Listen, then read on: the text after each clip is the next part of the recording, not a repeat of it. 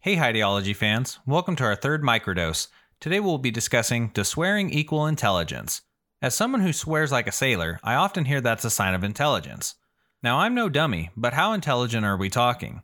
At least in the United States, we see and classify a lesser group of people who are constantly taking drugs and alcohol as a non-intelligent. And from my experience, those groups of people swear worse than I do. That got me thinking. What if these people are in fact so intelligent they just can't handle the constant brain overload from being that intelligent, and they've turned to a life of drugs and alcohol just to cope and feel some form of normalcy? As someone who has a highly overactive mind, I can understand what it feels like to be overloaded. Constant thoughts racing through my mind while trying to sleep or doing daily tasks. Hell, I use pot and alcohol to calm my mind from time to time just so I can get a break.